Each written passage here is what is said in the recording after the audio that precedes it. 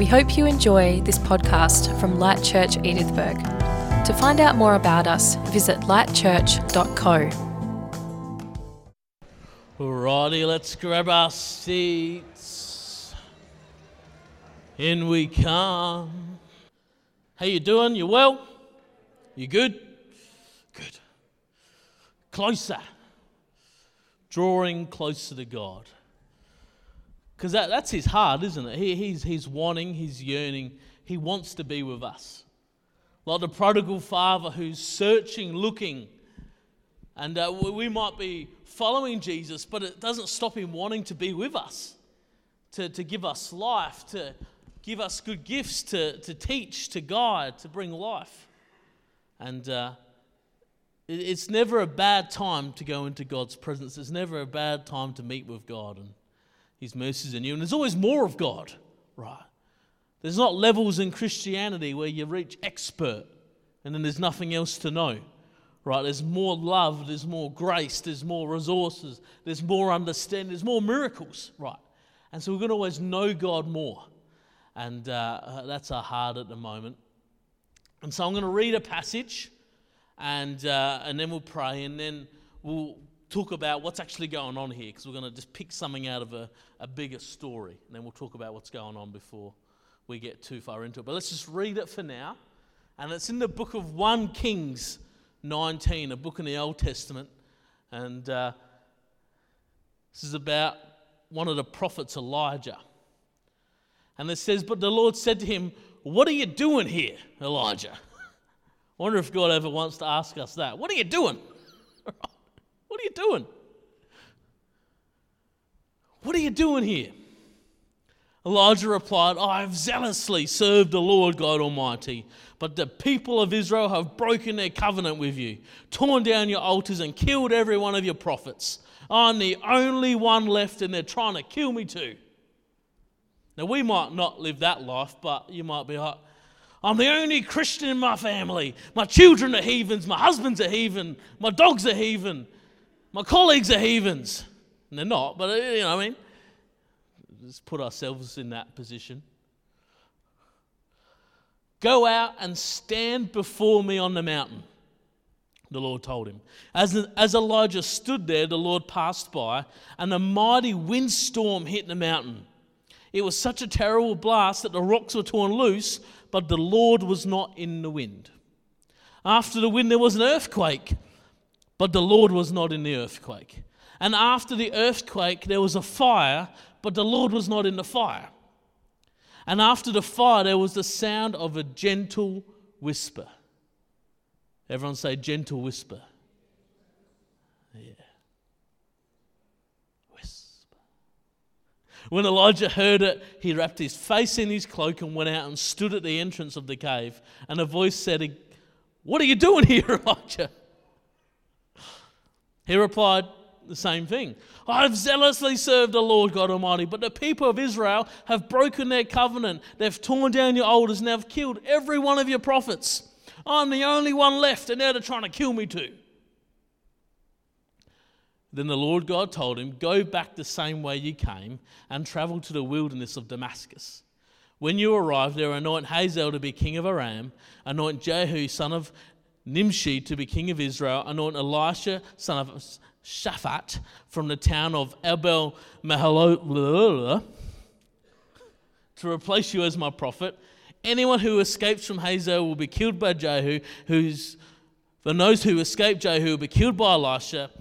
Yet I will preserve 7,000 others in Israel who have never bowed down to Baal or kissed him." So he wasn't really alone, was he? But anyway, just lazy 7,000 others, plus Elisha. Lord, we just come around your word today and ask you to bring life, guide us, and we just want to know you more. Be filled with your spirit. In the name of Jesus, amen. Bit of a crazy story. God speaks to Elijah in a gentle whisper. Right. But there's a bit of backstory to this, right, in the few chapters. And I'm gonna summarize like 2 to 3 chapters worth of 1 Kings. You can go read it if you want later. But there's been drought in the land for a number of years. And this is an agriculture community and not much else. So you imagine the damage that does. You imagine the stress, the death, the famine, right? So there's a drought. So that's bad enough, right? But the king and queen, they're evil. And they're trying to get everyone else to follow and worship false gods, Baal. And these weren't just like, these were evil false worship. We're talking even things like child sacrifice. This was the false worship that was going on, right? So we're not talking like, oh, they've just missed the mark a little bit. They're way off of where they're meant to be, right? And you might have heard of the famous story of Mount Carmel. This is what happens next. Elijah says, hey, bring 400 of your prophets of Baal, meet me on the mountain, and we'll both offer sacrifices to God, and whichever God rains down fire from heaven, that's the true God, right? So they have this show off on the mountain, and he said, you guys go first because there's so many of you. And the 400 prophets did a song and a dance. They did everything they could. They did all their disgusting worship, and nothing happened. And Elijah starts mocking him, saying, hey, maybe your God's on the bathroom. Maybe he's gone for a trip. Right. And then he says, okay, pour water all over mine and around my sacrifice. And then he prays, and then fire comes down from heaven. God's the true God. And then he goes away and prays for rain. And he sends his servant out to look, is there a cloud? Nah, no cloud. Go again, is there a cloud? Nah, no cloud. This goes on for a while. Finally, there's a cloud. Rain starts.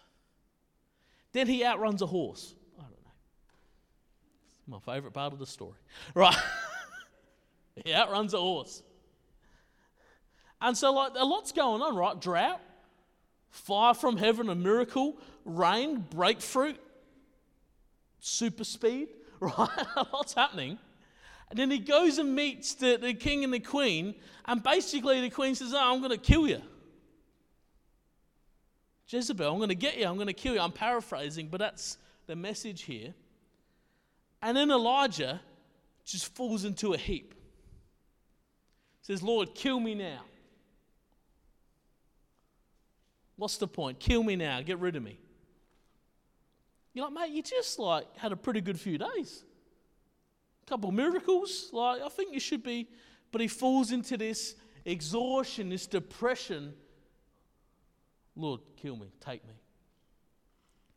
And the Lord makes him have a big nap and some food, because sometimes we're just a bit tired and hungry. And then after that, he travels to Mount Sinai, and this is where we get this conversation. The gentle whisper. So there's a bit of backstory, isn't there? Elijah's had a big few years. He's had a big couple of weeks. He's had a big few days. Right. There's been drought. There's been miracles. There's been breakthrough. There's been exhaustion. There's been worry and death threats, right? A lot's happened. And he comes and hears the gentle whisper from God.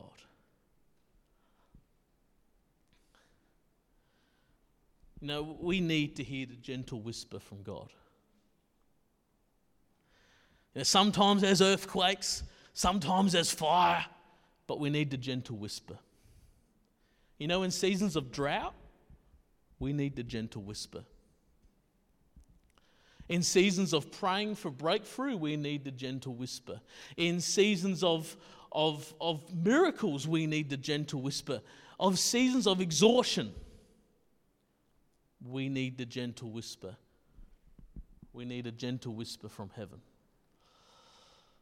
The whisper that encourages, that brings peace, that brings hope. You know, when I'm preparing, what to share or thinking about where we're going as a church, I'm listening for the gentle whisper. Okay, what passage and what's your heart in this? And you're just listening for a gentle whisper. When I'm praying for someone or a situation, I'm praying, but I'm listening for a gentle whisper. What to pray for, what to do next. when I'm feeling tired, when I'm worried, when I'm just feeling flat, I'm listening for the gentle whisper.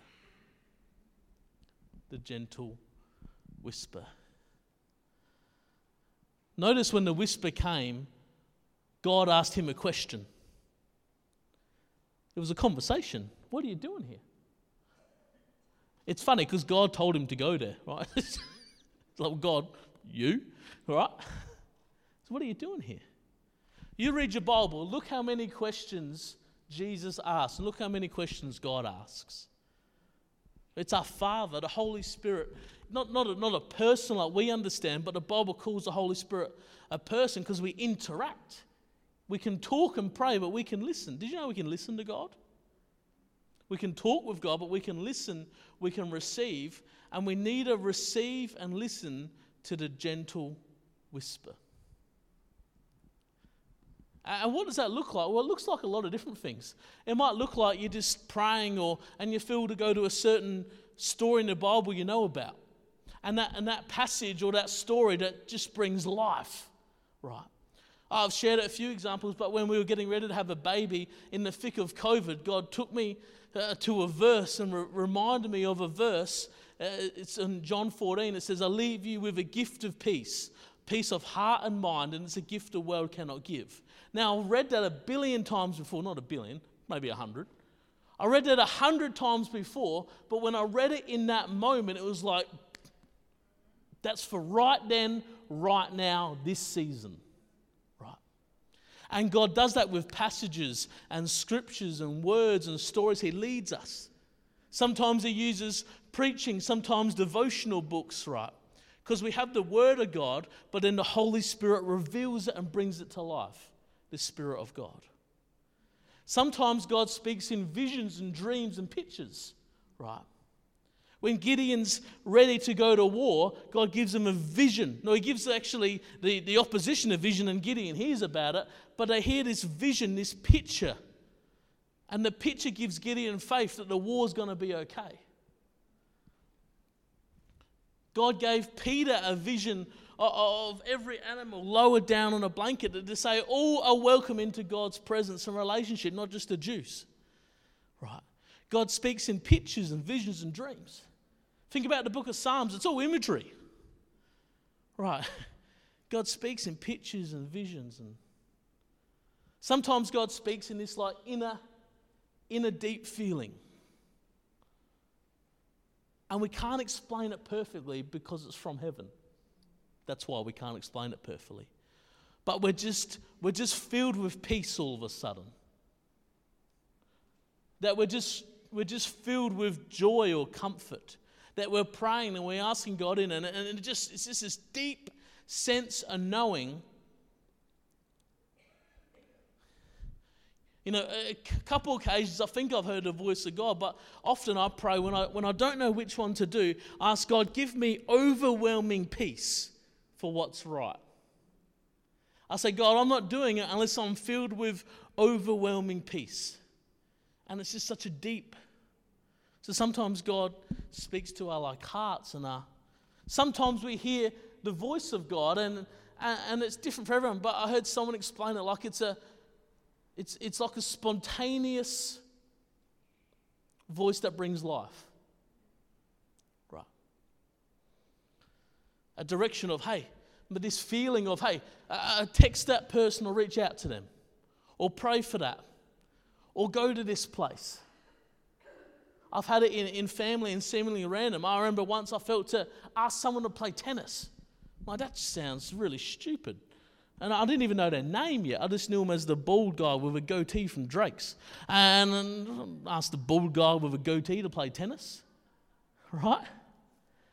And I checked his name tag first, so I said, hey, bald guy. I said, well, that might. So, hey, do you want to play tennis sometime? He said, oh, I'd love to. I love tennis. I play every. Oh, wow, that's cool. And we had conversations from there. And sometimes it's to do something for your family or to pray something, but God leads and guides. Right. Sometimes it's for other people. And sometimes we get over analytical. Oh, is it from God? Or is it me? And yeah, it says to test prophecy and does it line up with Jesus? Is it Christ-like? Does it bring life? Often I feel to encourage someone or say something, and I'm like, is it from God? Was it bring life and encouragement? We'll do it anyway. What's the worst that can happen? They're encouraged, right? And it's this thing where the more we walk with God, the closer we are, the more we hear that gentle whisper, the more we can kind of relate to it. But we need the gentle whisper from heaven. Elijah is exhausted. He's tired. He doesn't know what to do next, and he's got no hope. And we get lost in the funny names and locations. But God speaks two things. He speaks direction and hope. He tells Elijah what to do next. Go to this place and anoint this person. Do you know God wants to give you so much more direction and guidance than we realize? Sometimes we put God into a box of a Sunday and we come and worship and we read our Bible. But God wants to give you literal things for your business, for your marriage, for your finances, for your friendships. He wants to speak into our faith, what to read, where. He wants to give direction.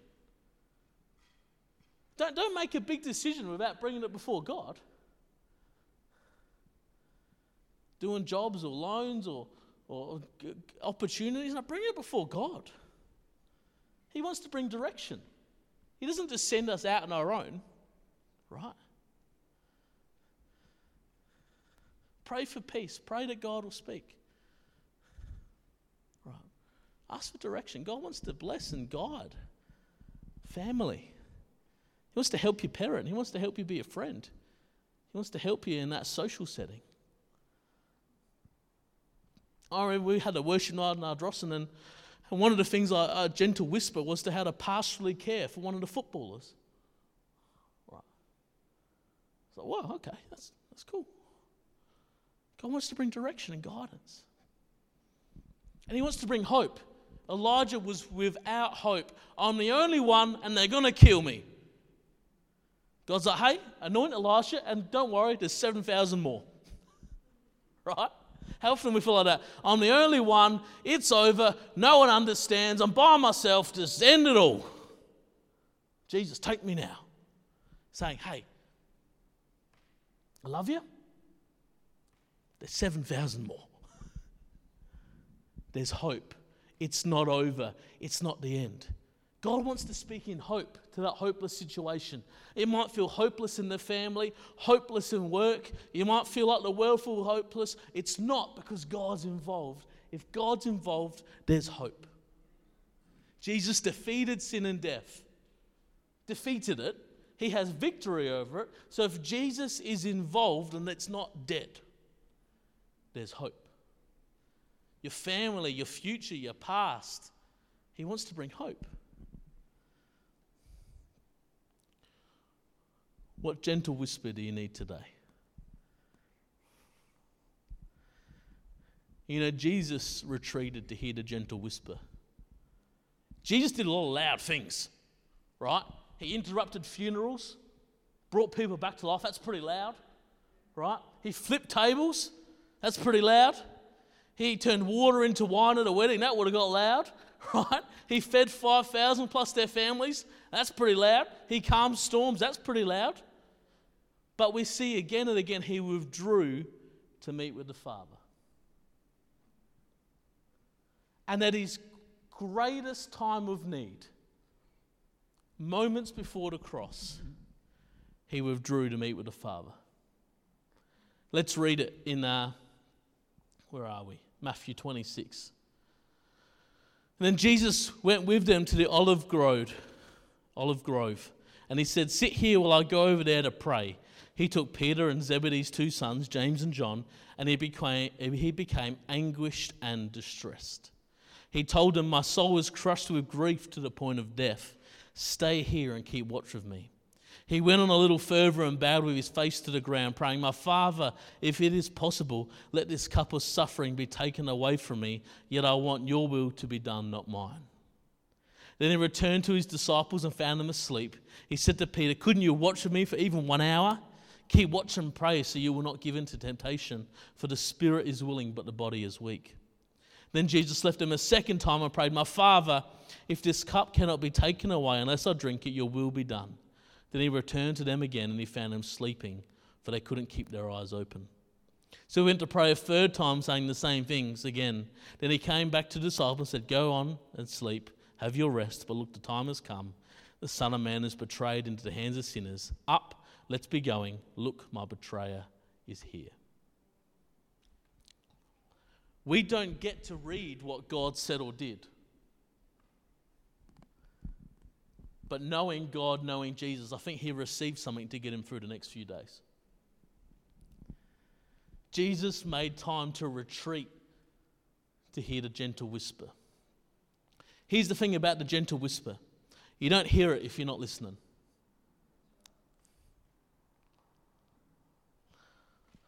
Myra, our oldest, is a little bit shy till she's comfy. And once she's comfy, she's loud, but she starts slow. And if she's in a busy place, she'll whisper to us until she gets a bit comfier in her voice. And if I'm not listening, I don't hear it. We've got to listen to hear the gentle whisper. You don't hear it if too much is going on. If I've got the footy on, if Teddy's throwing the ball against something, if Nancy's pretending to be a horse, and I don't hear the whisper then. We don't hear the whisper if we've got too much going on. You don't hear the whisper unless you're purposeful. There's a lot of noise in our world. There's a lot of noise in our own heads. We've got to be purposeful in hearing the gentle whisper. There's a verse we've been reading most weeks from Matthew 7, and it says, "Keep on asking and you'll receive what you ask for. Keep on seeking and you will find. Keep on knocking and the door will be opened." For everyone who asks receives, everyone who seeks finds, and to everyone who knocks the door will be opened. And we think it's about prayer, and it kind of is. But then it goes on to say, your parents, if your children ask for a fish, do you give them a stone instead? Or if they ask for a fish, do you give them a snake? Of course not. For your heavenly Father gives good gifts to those who ask him. So it's about praying, but it's about knocking, asking, seeking on the door of the Father. By being purposeful, listening, stopping. One more passage, and then we're done. Luke 10.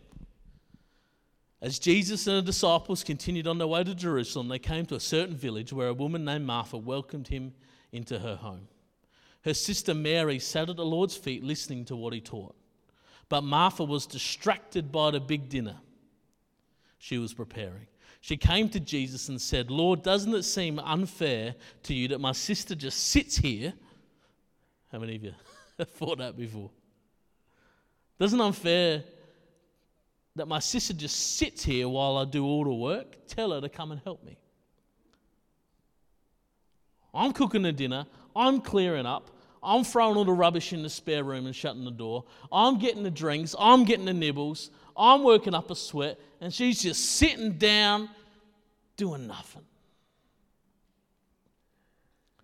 But the Lord said to her, "My dear Martha, you are worried and upset over all these details. There is only one thing worth being concerned about.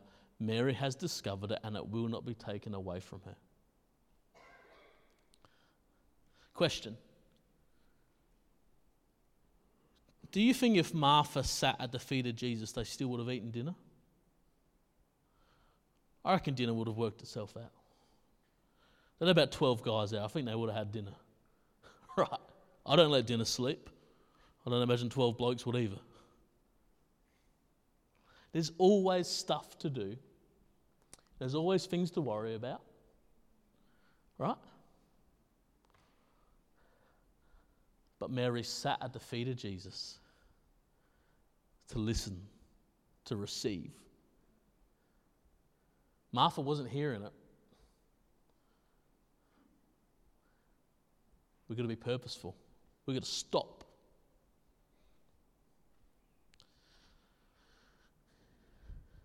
In fact, the things we're often stressing and fussing and working on, half the time, they're the things Jesus actually wants to speak into. And we're so busy working and stressing and doing something and worrying about something, and God's ready just to bring life and a bit of direction and a bit of hope. But we're so busy doing, stressing, worrying. God's like, stop. Listen, wait, sit. I want to bring life. Listen for the gentle whisper.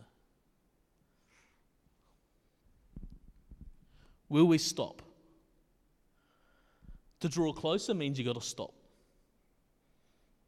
And guess what? The world's going to go on. Been reading a book and it's been talking about the Sabbath. And we're getting there. We haven't arrived getting it quite right yet, but we're trying in our family. And he goes, the Sabbath makes you remember that it's not all up to you and about you. That actually, if you stop, the world's going to be all right. If you stop, it's going to be okay. If you stop, God's God, not you. We can stop and sit at the feet of Jesus. In fact, it's the most important thing we do because it brings life to everything else. And this is something we can do at church, but it's something that we need to do in our regular everyday life. To stop, to meet with Jesus, but listen, hear the gentle whisper. You'd be shocked, you'd be so overwhelmed with the life he wants to bring into you every day. Seemingly random or practical things that bring life and miracles if we'll just stop and hear the gentle whisper. The peace he wants to bring. We're going to just have a moment where we just stop and wait and listen to the gentle whisper. And I feel like God wants to really, I don't want to put a box on what God's going to do because I'm not God. But I feel like those two words, direction and hope, just like Elijah. I feel like some of us are in situations where we don't know what to do, we don't know if we're doing what we're meant to do, and we don't know what to do next. And God wants to bring direction. And some of us, we've got no hope. It's over, it's done, whatever. And he wants to speak hope. And it might be through a verse. It might be through a passage. It might be through a vision or a picture. It might be through a deep feeling. It might be through someone else. It might be a spontaneous voice that brings life. I don't know. Maybe today it might just be the first step of the story of what he wants to share. But God's heart is for us to speak to us. And often it's in the gentle whisper. We want the fire and the earthquake. They're more the exceptions to the rule. Right. The fires, the earthquakes, the big moments, they happen. But I think 99% of the time, if we listen, God wants to speak through the gentle whisper, to guide, to mould, to bring life. So I wonder if just the keys could come and we don't need the whole band or anything like that.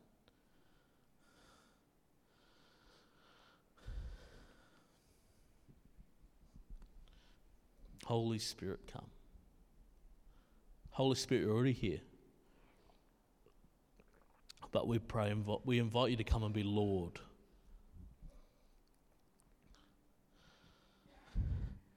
Jesus, we stop and we sit at your feet.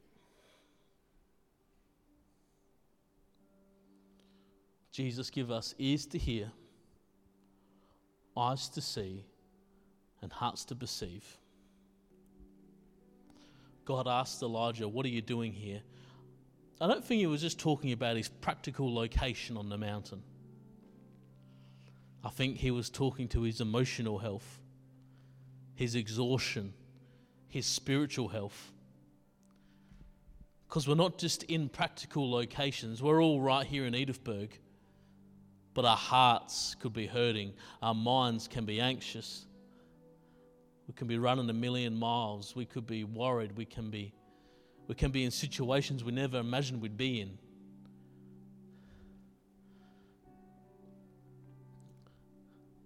God asks, what's going on? What are you doing here? He wants to bring life and direction and hope. Holy Spirit, speak.